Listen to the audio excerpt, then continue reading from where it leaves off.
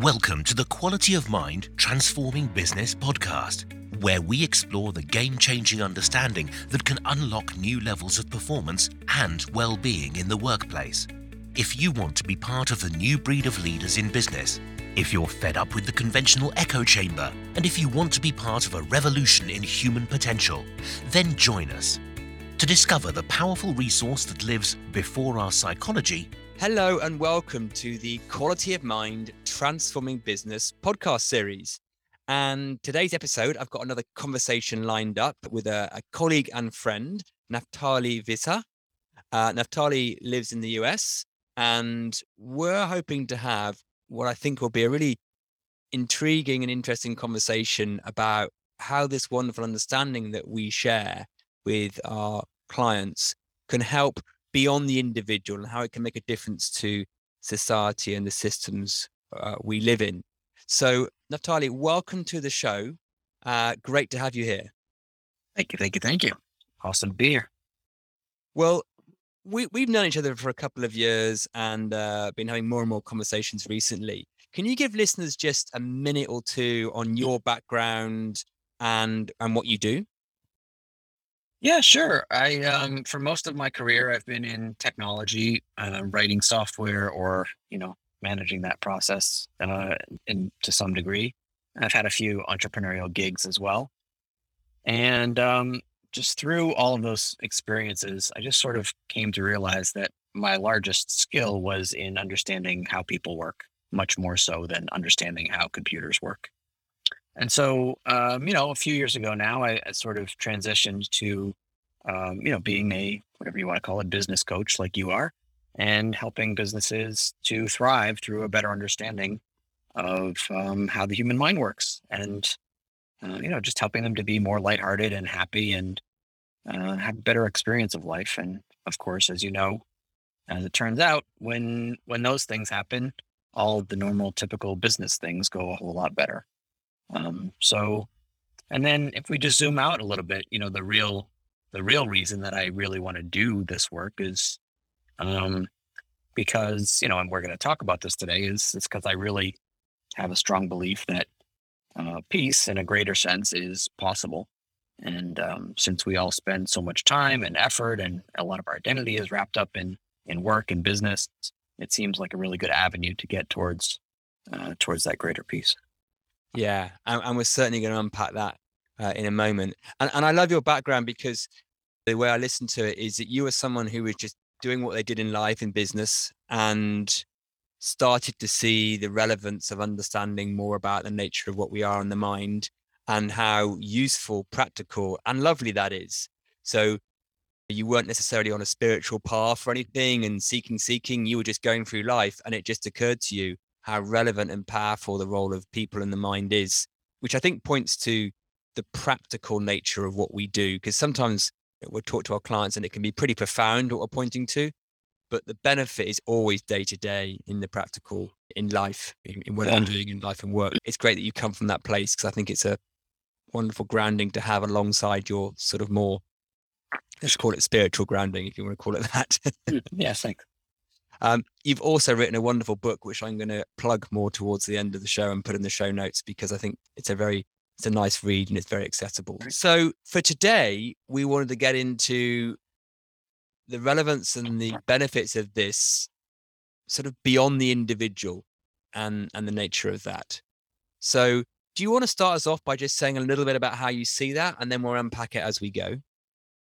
Yeah. Should we talk about what the this is? Yeah. Yeah. I mean, I always, when I'm doing this show, I always have to bear in mind that we're going to have what I call the regular Quality of Mind listeners, and then people who may be brand new. So let's do this for people who have just stumbled across this episode and know nothing about what we normally talk about on the podcast. Yeah. Should I have a go? Please. Okay. So just, I guess, to keep it really, really, really simple, I'd say that this is an understanding of what I and some other people refer to as the human operating system, right? So what is it that makes every human being tick? What is it that brings life to life for all of us? What is it that creates and experience of life for all of us. And by all of us, I mean all of us, regardless of your race or religion or your upbringing or where you grew up or any of those things. The same process, if you will, brings life to life for all of us. And in a nutshell, that's basically, you could say that, we receive sensory input from our five senses, and that sort of gets mixed up in a big bowl of soup with all of your, what we might call programming, all of your past experiences, your religion, your culture, your identity, like all of that kind of stuff. Every time your mom yelled at you, that all gets mixed up in a big bowl of soup. And then your mind takes that and projects it onto a big movie screen in front of your face. And not only does it project it, but then it forces you to watch this movie as if it's a documentary. So we go through life and we observe things, and then our mind convinces us that all of that we are observing is very real. And that's what makes life look real to us. Now, of course, life is going to look different to me than it is to you, and different to everybody. Of course, there's going to be significant overlap, but it does look a little bit different. But it also turns out that the mind is not really a great, a reliable source of factual information. In fact, it's horribly unfactual, right? There's a funny joke that I like, the same mind that convinces you to eat a whole bag of potato chips 5 minutes later will tell you like that was a stupid idea, right? It's the same mind that does that. The same mind that one day, one morning, 1 minute makes you feel like, you're a rich, successful guy. 10 minutes later, it can make you feel completely worthless. It's not a reliable source. So just to back it up to what you said, like, how does a better understanding of that understanding affect the world at large? And I think that's where we want to go with this, right? Yes. I love the way you described the this. I think that's a neat way of putting it. And I think the only little bit I would add to the this that has become more and more relevant for me in the last sort of 4 or 5 years is that the me that thinks it's seeing the world, the me that thinks it's having this experience, either the external one of the trees and cars and people or the internal ones with its thoughts, it is also on the screen, is also a thought.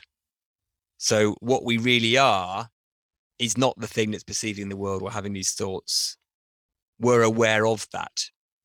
Now, the reason that's relevant is because when we think we're the me, it limits us. When we realize we're something far wider and more expansive than that is universally shared, which I'm sure we're going to get into, it gives us just a different feel and sense on life. So I totally agree that the mind, and I love the example where that mind that tells you to eat a whole pack of what we would call crisps over here in this side of the world, right? Potato chips. 5 minutes later, then goes, "Oh, what do you do that for? That's a really bad idea." I mean, it's absolutely the same mind, right? It's one. But neither of them are us in what we truly are. And I think that's the biggest mistake we had, that when we think that it's my mind and I need to control my mind and my mind is the world and that kind of stuff, because it's an unreliable source of what to base ourselves on. Yeah. And I think, one implication for that, if we think about, the world, or we talk about, making global peace or equality or hunger, or any of these sort of big world problems, one of the implications of what you just said that I think is really important is seeing that everybody else is working from a paradigm that seems real to them in the moment, right? And by seems real to them, I mean sort of that chatter, whatever their mind is telling them at the moment, like eat a bag of chips or go be hurtful to somebody else or whatever it is. If we can see that, then there can be some level of forgiveness for other people. But I think even more importantly, especially in a culture like a very Western culture, and especially in a culture that's now very accountability focused, and whether that's in the context of like social issues or even just at work, right? Like you're responsible for all of your results. And, if you're an entrepreneur, like if you don't make it, it's your own fault and that kind of thing. I think to the degree that we can see that that's not true, right? And we can have a level of forgiveness for ourselves. And it's not forgiving ourselves for having done something bad. It's that you are realizing that really all of your actions moment to moment are just a product of your thinking in the moment. So if you've got crappy thinking, you're going to have crappy actions. And if you have good thinking, you're going to have good actions. And so when you can see like, oh, so, and this goes back to your point, that's not me. That's like the me on the screen, right? There's a bigger me whose screen includes the Naf me, right? The personal me, if you want to call it that. And that me on that screen is doing sort of whatever his programming, if you want to say it, is seeming real in the moment. And if we can see that that's happening, again, just for ourselves, forget about anybody else for a minute. There's a lot of forgiveness that can happen, right? And just for simple stuff like, oh, I didn't get through my to-do list today. I wasn't as kind to my kids as I should have been. Whatever. And look, I'm not saying like these are not great things to aspire to, but I think that we're going to get there on a personal level and on a global level a lot quicker by being a lot easier on ourselves than being harder on ourselves. There's a load in what you just said, which I think we can unpack.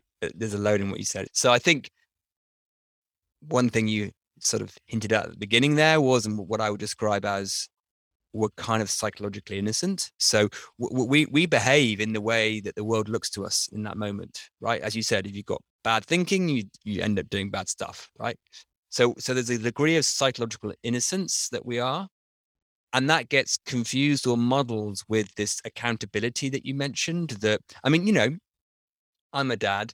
So if my kids do something, let's call it wrong, like hitting their sister or being, doing something else, you would say, hey, don't do that.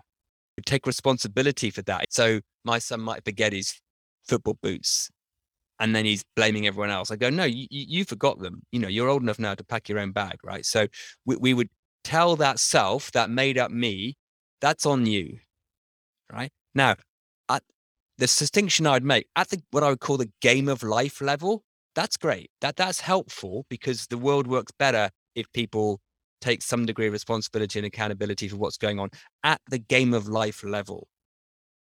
Now, where that becomes less helpful is where that sort of becomes impinging on our expansive and infinite potential by thinking, well, I'm not good enough. And we run all these narratives going, the world needs to be a certain way for me to be okay. I need, or this needs to change, I need to achieve this or whatever it is.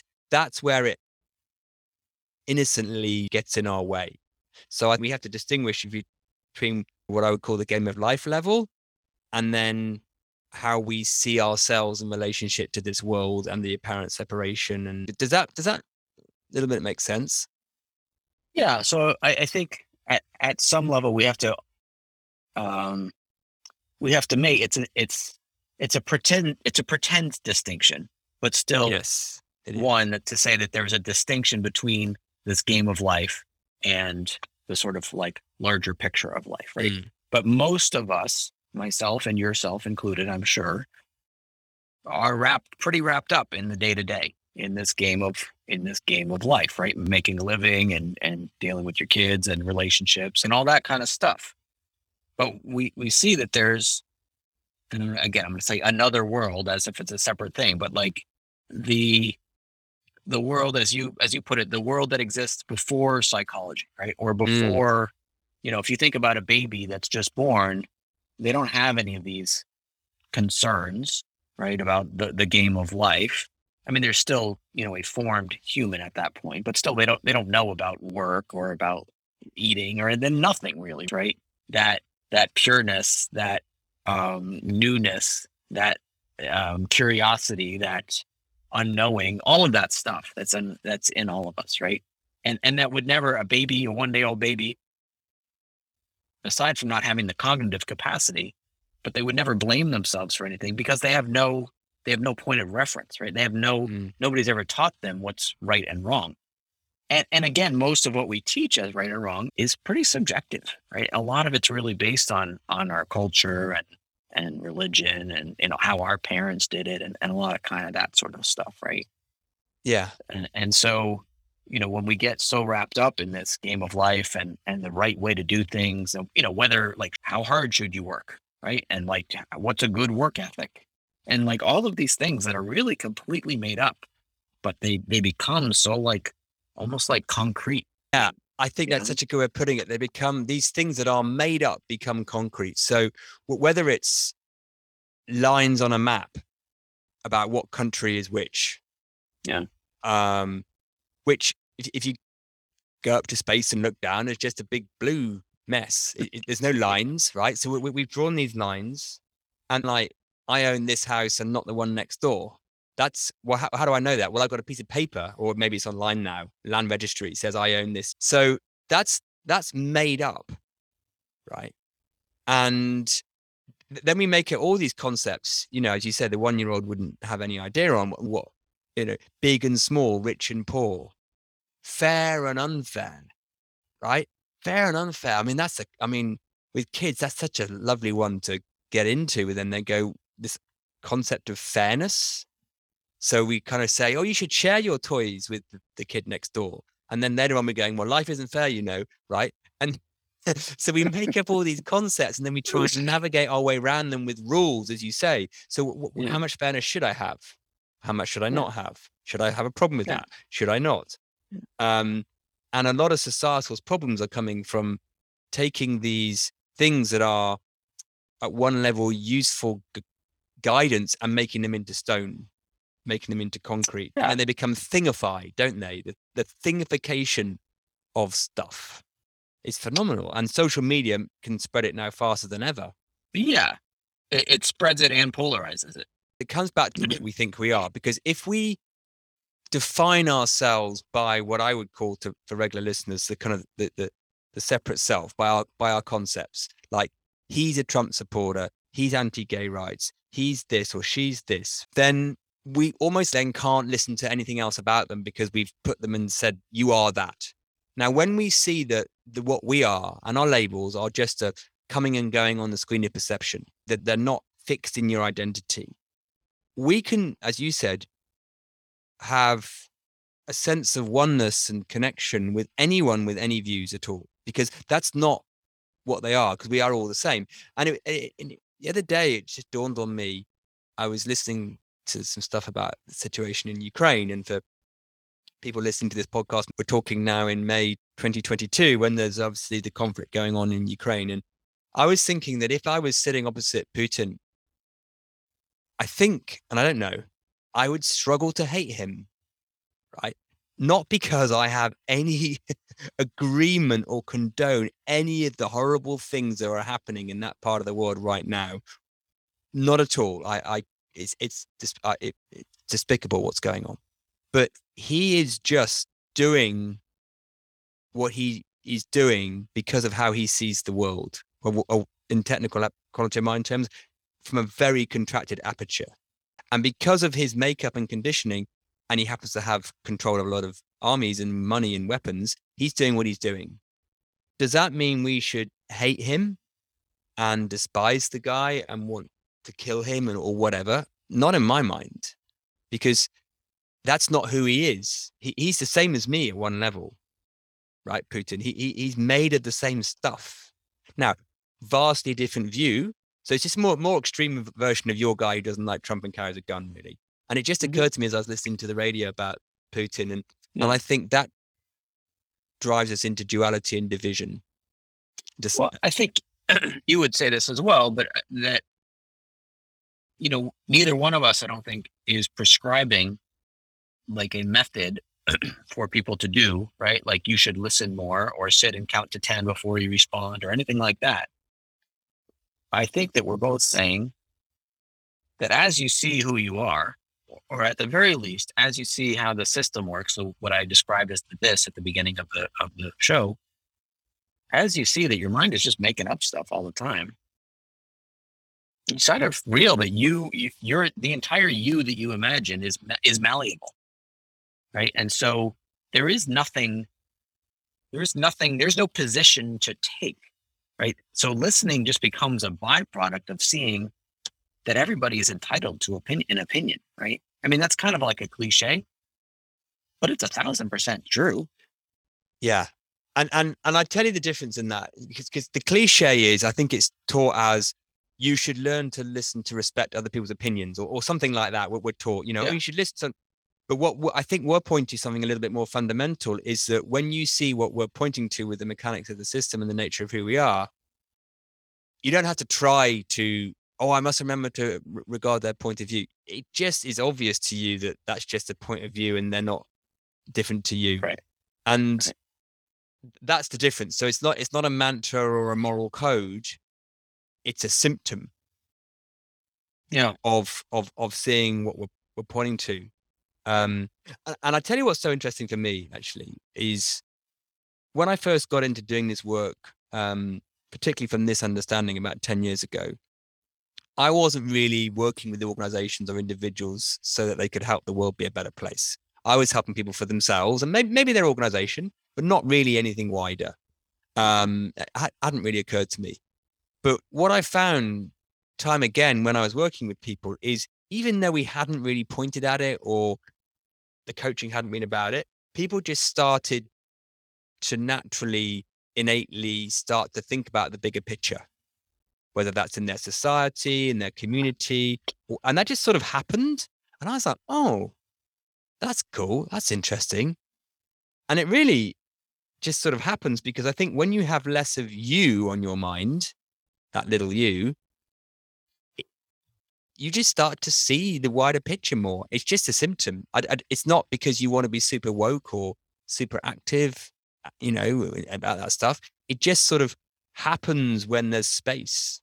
That's what it looked like to me. And it was just amazing to watch. I go, oh yeah, look, that's happening. Many of my clients have told me also. Can I tell a couple stories? Of course you can. Go for it. Because yesterday something very profound happened. And I think it really highlights what we're talking about in a very, very, very concrete way. So I was talking to a past client, who's now, become a friend. And this is an intense story, but I'll try to keep it not that intense. But he, as a child, was a victim of sexual abuse, repeated sexual abuse. And recently he sort of, he kind of repressed it for a long time, and recently it's sort of bubbled back up. And over the past few years, he's been dealing with I'm speaking slowly to protect his identity and stuff, but he's been dealing with the legal implications and his own mental health implications from it. And there's going to be sentencing for the perpetrator. A plea/trial for the perpetrator at some point in the near future. And I asked him, my friend, in your heart, what do you want to happen? And he said, well, I kind of have been like suffering for about, 20 years because of this. So I think maybe this guy should suffer for 20 years. And, and I didn't say anything, and he just kind of kept talking and kept talking. And then he kind of got to this place, and he was like, but maybe like, but I'm thinking, I really needed a lot of help to kind of get through this. And I'm guessing that this guy kind of needs a lot of help too, to get through whatever his issues are that led him to do this. And he's probably not going to get that in prison. And he just kind of kept going. I really didn't say anything. And he just kind of kept going in circles a little bit and roundabout. And in 20 short minutes, he went from, I would like this guy to suffer for 20 years and basically, rot in prison. And the thing that he said after 20 minutes was one of the most profound things I've ever heard. And I get a little choked up just saying it. He said, you know what? Like, I don't want anybody to suffer. And that was it. That was it. It completely melted away. This wasn't somebody that cut him off in traffic. This was like one of the most egregious things you can imagine in society, right? And And then he even said, maybe if I could find out more about him and what led him to do this, it would give me some clarity as to like how to prevent it in the future. Maybe he and I could like team up somehow to prevent this from happening in the future, right? Mm. And you're like, and you know, and this is my words, not his, but like he saw this perpetrator, we'll call him, as more similar to him than different. Yeah. And he saw that like, why would anybody want to create suffering from anybody? You got to break the chain at some point. You got to break the cycle. I think And so that's super cool. Let me just wrap this up. It's super cool that he got to that. But I think the even cooler part is that it happened so quickly and without coaxing. And my point there is that this is in all of us. This like ability, capacity for clear, kind, generous, beautiful thinking. It's what we're made of, regardless of what, junk has shown up in our past or anything else. It's what we're made of. And just a little bit of, time, essence, whatever allows it to come up to the top. And I think it beautifully illustrates what we are as humans, because his, part of to start with, he was like, I want to hate, I want him to suffer, caught in what I would call a contracted aperture, like, if I've suffered, he's suffered. And then as that aperture opened over the 20 minutes that you were just chatting with him and holding a space, he, as you say, he saw that we are the same. And why would I want that other bit of me to suffer? So what a great little tiny microcosm in 20 minutes of everything that we are. Yeah. Now, maybe a listener now is going, okay, well, I can sort of see that. I can sort of see people are capable of doing both. Viktor Frankl, another example, So, but let's say their question is, because this is the question the self-mind puts in so often, is how do I do that? You two talking about this on the podcast. How do I have more time in that space where I just see the oneness and the love, and less time in my narrow aperture where I want people to suffer? How would you answer that one? Well, it's natural, right? It's kind of like saying, how do I get hungry, or how do I fall asleep, right? How do I fall asleep? Well, absent you doing anything to prevent yourself from falling asleep, once you're tired, you're going to fall asleep. It's the stirring of the pot that prevents you from falling asleep. And to me, it's the same thing here with, how do I be more kind or loving or tolerant or forgiving, or, well, it's just what we're made of. You just got to put aside any thinking that you have about, what's right and wrong and how much you've suffered and all of that, which I'm not saying is easy. I'm not saying like 1, 2, 3, but if you can see, again, back to what we're talking about, it's just the natural state of humans, of life, is stillness, right? I use the pond metaphor a lot, right? I mean, a lot of people do, but that like a pond is still.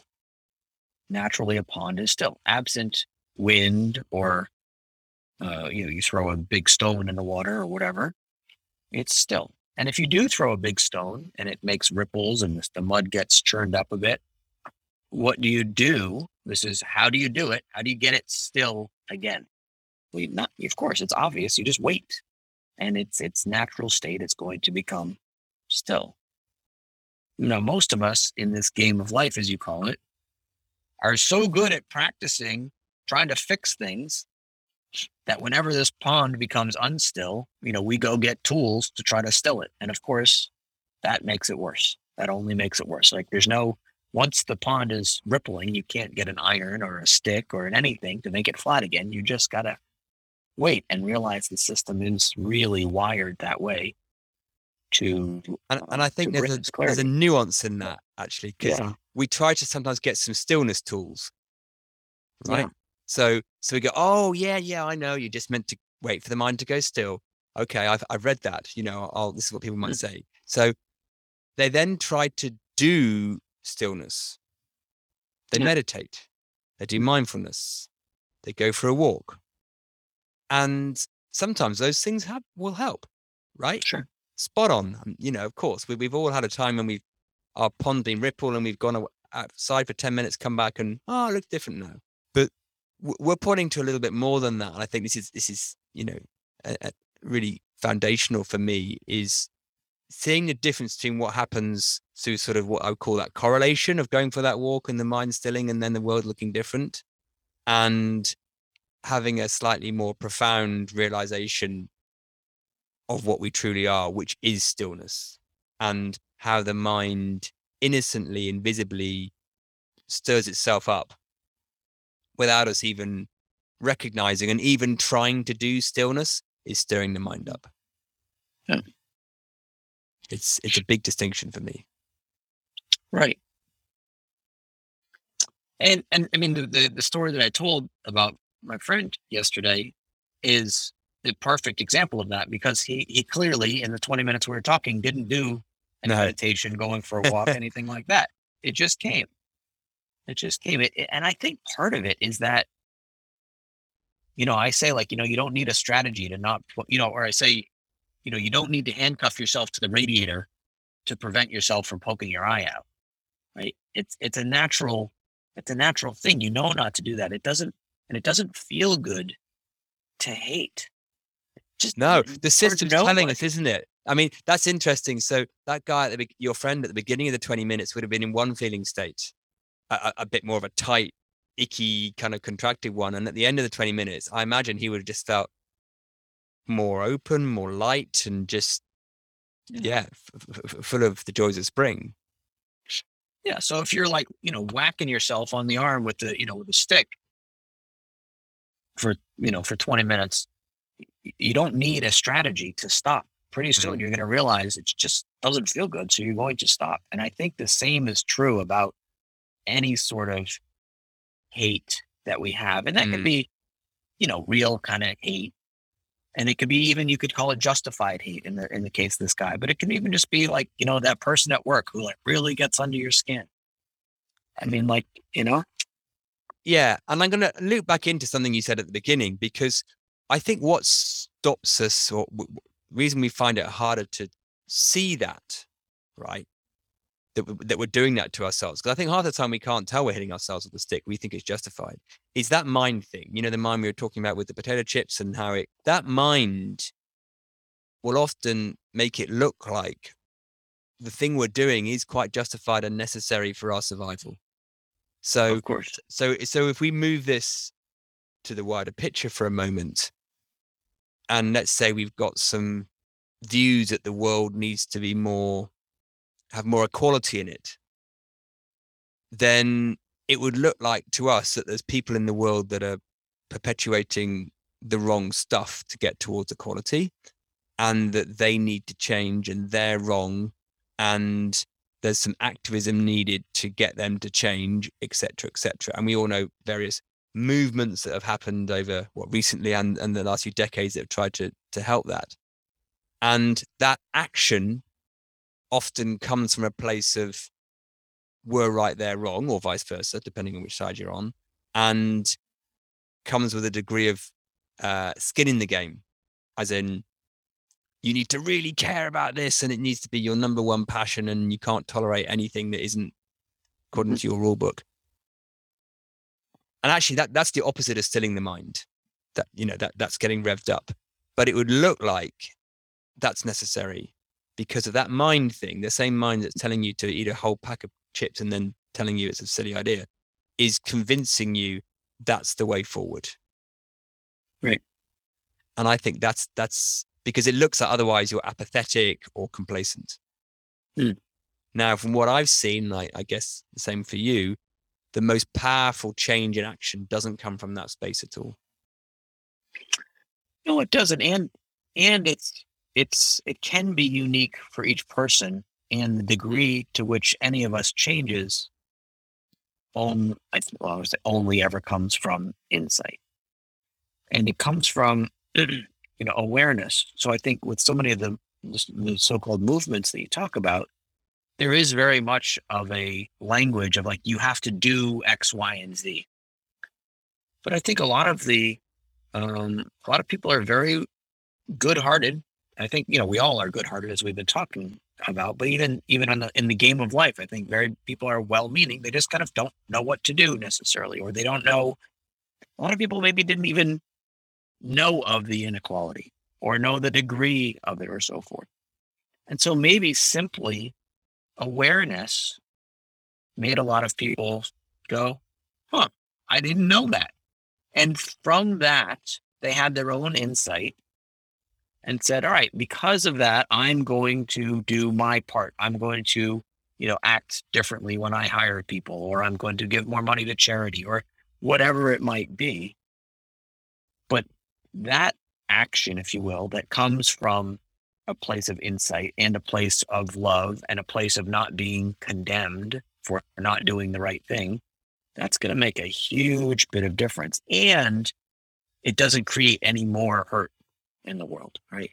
Yeah. And I was listening to that, and there's a distinction in my mind that you pointed to there neatly, because I think there is the awareness of this situation, this inequality, that for whatever reason, you may not know about, that there is a bit of doing in that. It's like, oh, I didn't realize. Is that the case? Is that the statistic on that? Wow, I didn't know that. Like climate change, you need to have some information to help you see that needs addressing, or inequality, you might not recognize it, So I think there is something in having the knowledge that there's something to do.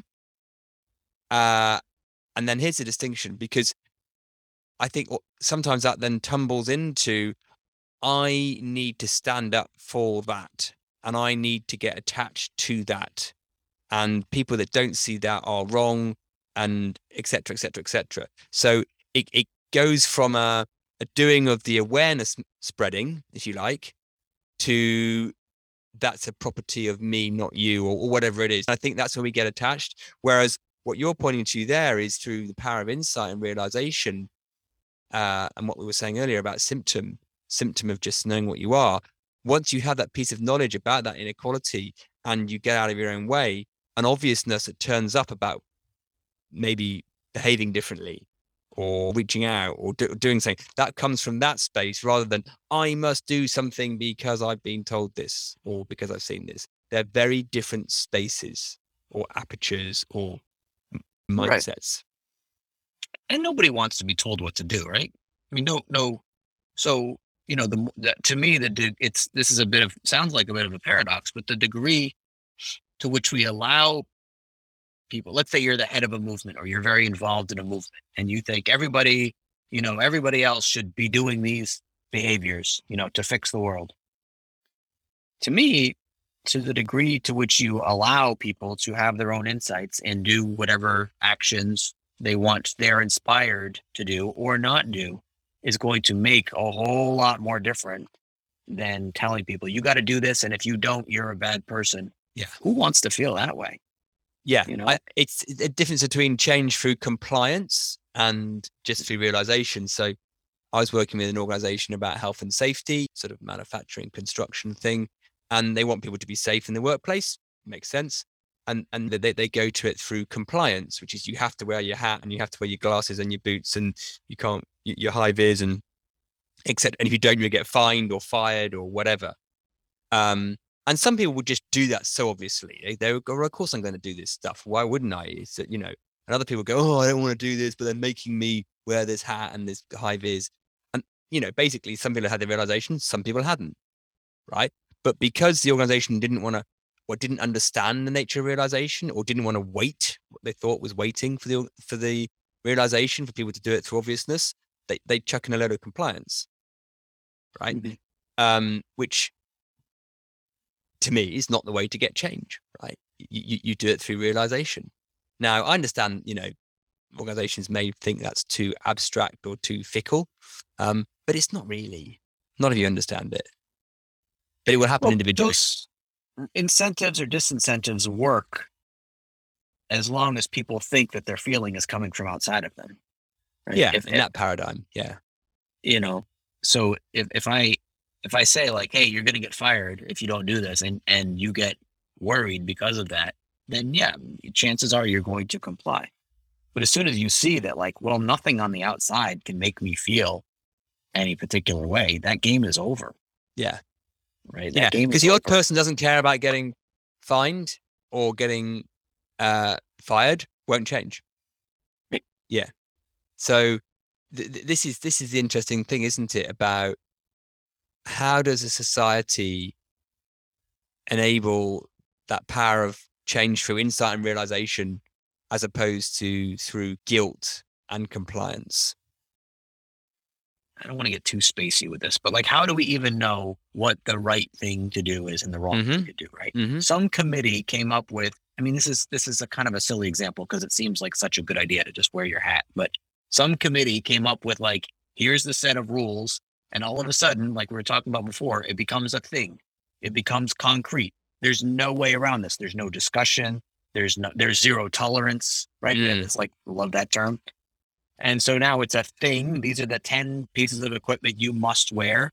And if you, and either you do it or you don't do it. Now, like, George Bush said, either you're with us or you're a terrorist. And like, Yeah. there's got to be something in between, and, but why on every issue and even many things, which are obviously much more ambiguous than, good, wearing a safety hat's a good idea.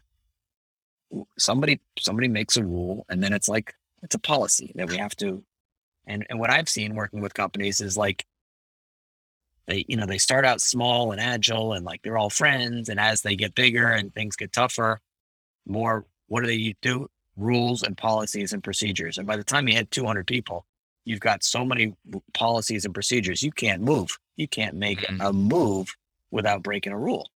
It's like those movies where they got the art museum with all the lasers or whatever, right?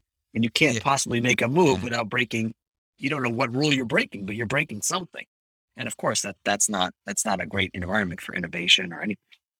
No, and because they've lost faith in, let's call it, common sense or individual realization to navigate.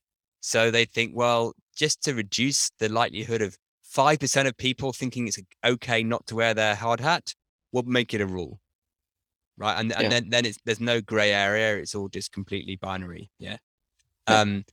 Whereas really human beings work in the area of nuance. Of course they do. And but we don't like that because we then create the thingification of risk, and off we go.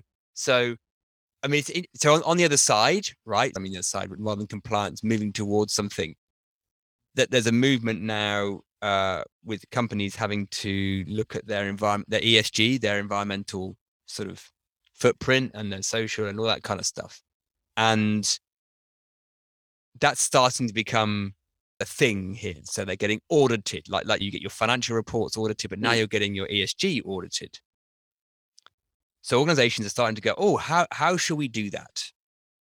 Now, some of them are coming at it from, what are the tick boxes we need to do, right, to pass this audit and to show our stakeholders we're doing the right thing, and let's work backwards from that. And some are looking at it from the other way around, which is I'll put this in the wrong language, but when we get in a really clear mind and we see obviousness, what do we want to be as an organization and what do we want to represent to the world, right?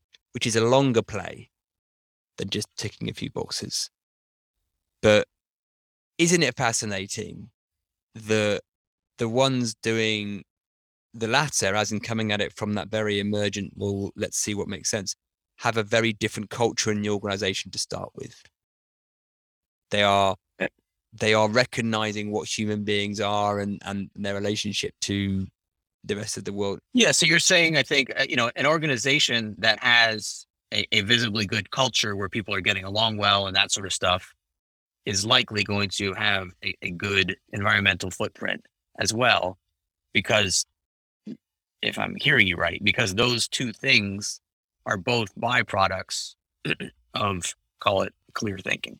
Yes, and I would include in that things like psychological safety would be in that, and actually even in their own business model structure, in their stakeholder structure, right? the ones that are really pinned down to the stock market, and basically if their share price drops, they suddenly put a freeze on spending, and they're very short term in their knee-jerk reaction to what they think success is, which is, in my mind, in my little mind, a symptom of not clear thinking, right? It's very outside in thinking, as opposed to those that have a longer play in what they're trying to do on this world. Yeah. You'll see the symptoms pop up in numerous of areas, including their ESG footprint. Right. And that's fascinating. It's funny that the B Corporation. So for those that don't know, it's like, it's a designation of a corporation that you can have, which basically means that you are allowed to do things that are not necessarily in the best interest of the shareholders, if they're in the best interest of, call it, the world at large, right? The environment, the employees, that sort of thing. That's an oversimplification and probably wrong at some level, but that's the basic idea. But isn't it crazy that we needed to make something like that, right? We needed to make a thing to say, like, it's okay if you don't want to dump stuff in the rivers. You don't want to dump chemicals in the rivers, even though it costs a little bit more. We're going to let you get away with that as this new kind of company, right?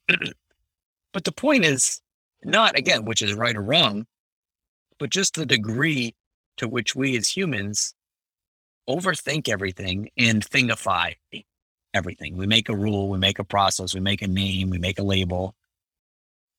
And that's what we're all doing all the time, is comparing and comparing, Yes. And that's a good point, because I think almost that B Corp status is as a challenger, disruptor, an antidote to the conventional.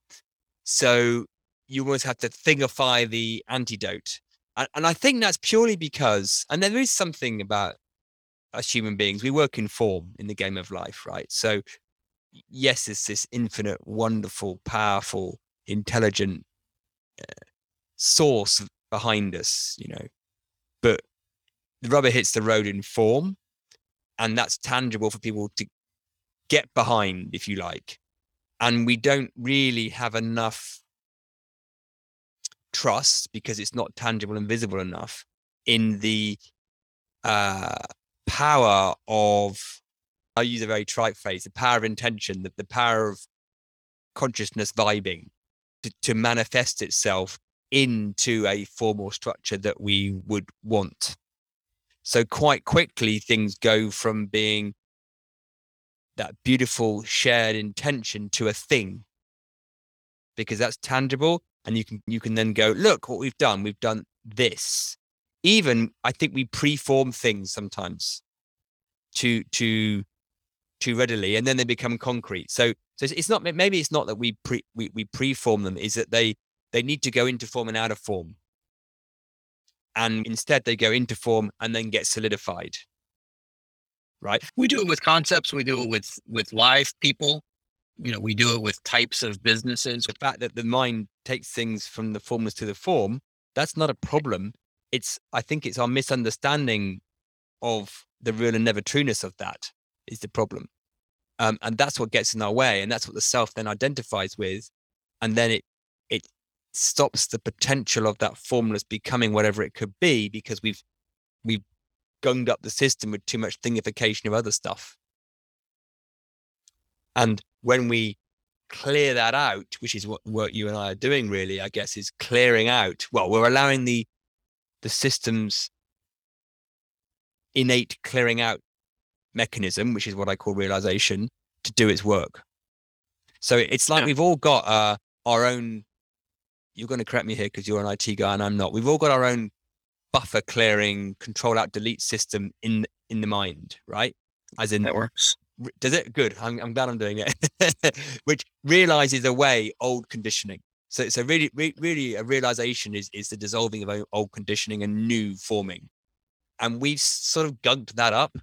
We've stopped that realization process from happening, which is why little kiddies will have so many more realizations than we would do as adults. And I guess what we're doing is freeing that system up to work again.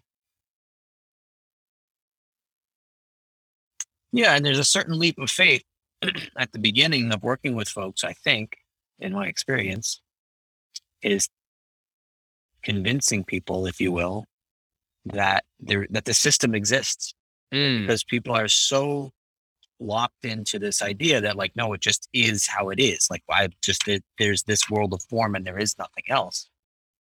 So so at the beginning, I find in working with clients, I say a lot, just trust me, just mm. run with me on it. You're not going to see it today necessarily. You might not even see it our first 2 sessions, but then all of a sudden you're going to see it, and they're like, well, what am I going to see? And I can't. You're going to see something new and that's going to change everything. And to me, this understanding is like that. You have to be willing to see. You have to be willing to look into the unknown, and then something will be shown to you, and everything will look different.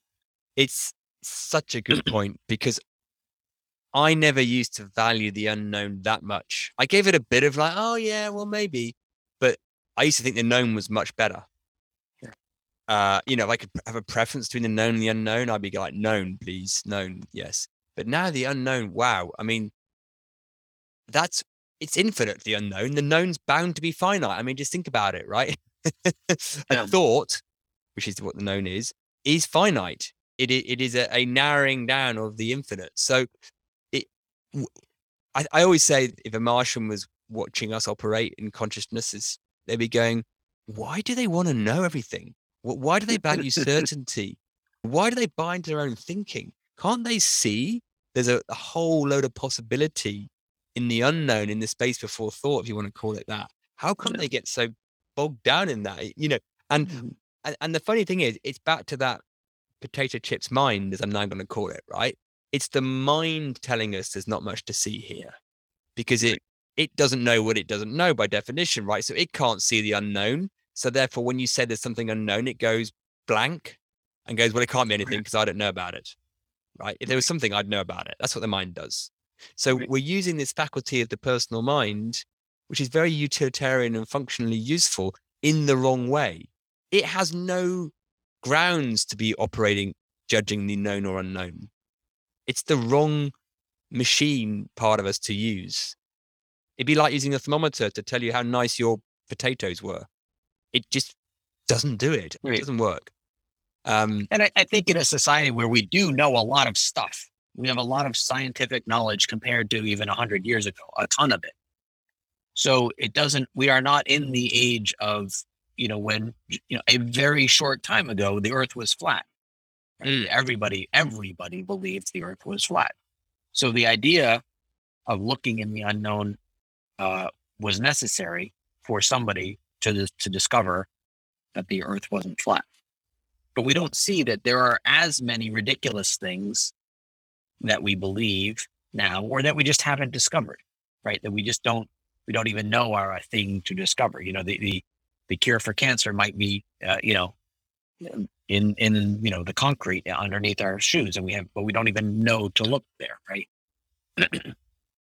Yeah. But because we know so many things, I think there's this tendency to be like, nope, there's already, a million volumes filled with scientific knowledge.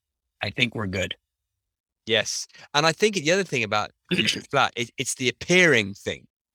So what we've got to get out of is thinking, because something appears like that, it is that. Right. So it does sometimes appear that the world could be flat. It does appear like that. You could go, well, I can't see far over there. So you can see how they came up with it. Right. Mm-hmm. We've got to get away from the fact that because something appears like that, it is that. Right. Because the mind's going to do that trick 1,000 times a day. Right. So when you're really, really, really, really annoyed with someone or the world, and then that afternoon you're not, it appeared one way in the morning and it appeared something else in the afternoon, which is true. Well, neither, because they're both a creation of the mind. But we sometimes don't see that just because it appears, it isn't how it is. And that's crazy that you'd think we'd be onto that by now. You'd think the number of times that happens to us, we would have caught on to the fact going, oh yeah, just because it appears like that, there's time, space, and matter. That's what we are. No. Why would we? Why? It's crazy. So we believe ourselves too much. Right. I just wanted to ask you one other question, because you mentioned something really interesting before we press record, about you said, and I might have got this wrong and when I'm going to say this to you, so correct me. You said if we can see there's nothing wrong, the things that are wrong will change, or something like that. Well, what did you say? Can you say it properly? Yeah.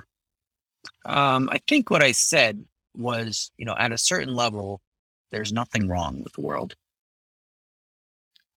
And ironically or paradoxically, if we can see that, then I think a lot of the things that we perceive are wrong with the world will sort of remedy themselves. Right. So can you say just a little bit more about that? Yeah. And obviously I don't have a method for this, right? But as I've come to see it, the guy that I was talking with yesterday, who, came to see that he didn't want to cause suffering for this person that had abused him. If we zoom out a little bit or really far, right, we need to understand that this whole world, and whether we just call that the earth or, all the countries together or the universe or whatever, there's something above our pay grade, right? Mhm. There's the thing that created all of this. And if you want to use evolution as a model, there's all that. There's definitely something above our pay level that's sort of running the system. And we get very attached to the way that we think things should be. And I'm saying that I think that the whole system is always working out for the benefit of the whole system all the time. And this may sound like a really messed up opinion. And probably I'm going to get flack for this, for being a white guy or whatever. But if you just view the earth, let's say, as if you take personalities and all of that out of it, and you view it just as like a mechanical system or a chemical system, well, of course, at some point, if the system is getting overpopulated, the system is going to need to figure out by itself how to get rid of some of that population, right? Now, it's unfortunate that a lot of times this happens in like a genocidal kind of way, which is right. But what if it happened in a more, general way, right? Just every 10th person just died or something like that. We might not have as big of a deal with it, and just realize that that's just part of the system regenerating, right? In the same way that a tree or some trees in a forest need to die every few years or whatever. And I think that we just get so attached to the idea of what's right and wrong, and not seeing that other people have a completely opposite view of what's right and wrong. And we're all trying to create a utopia, not realizing that everybody else has a different idea of utopia, and and convincing ourselves that until we get there, the world is not going to be right. And, you have your own version of that, and everybody has his own version of that, his own version of that.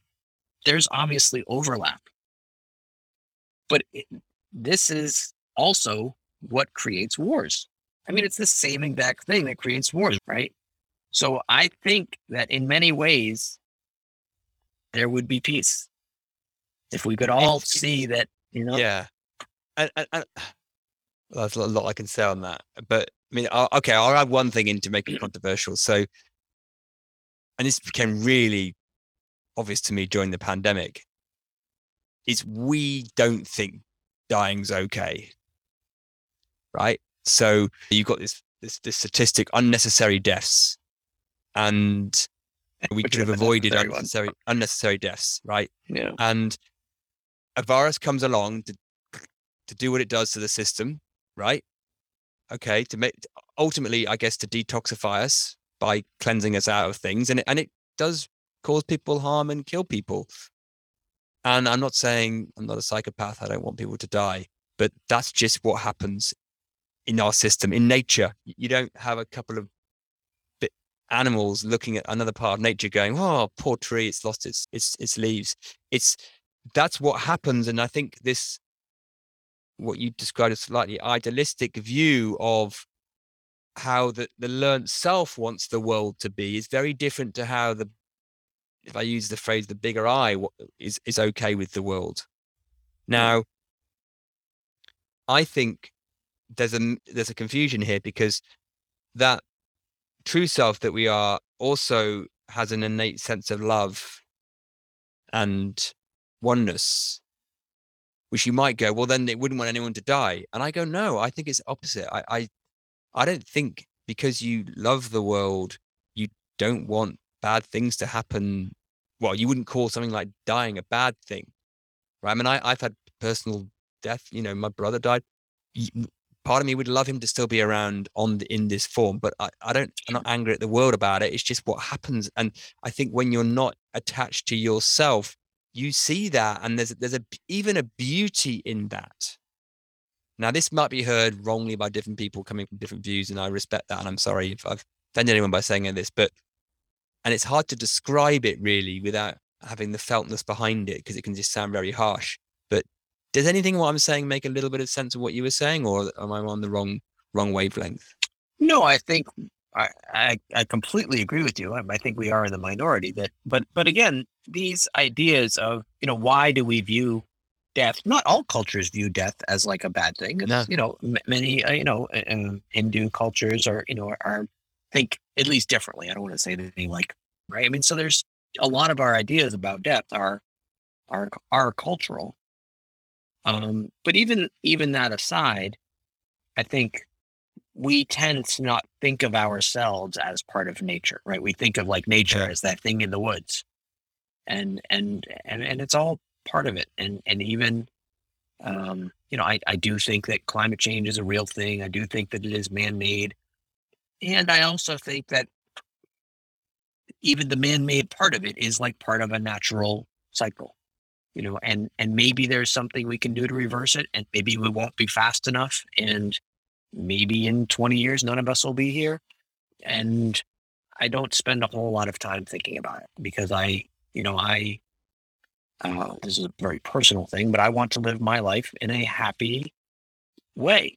Now, that doesn't mean that I'm complacent. I still do what I can do. I sort of do the right things in terms of, being environmentally friendly and so forth.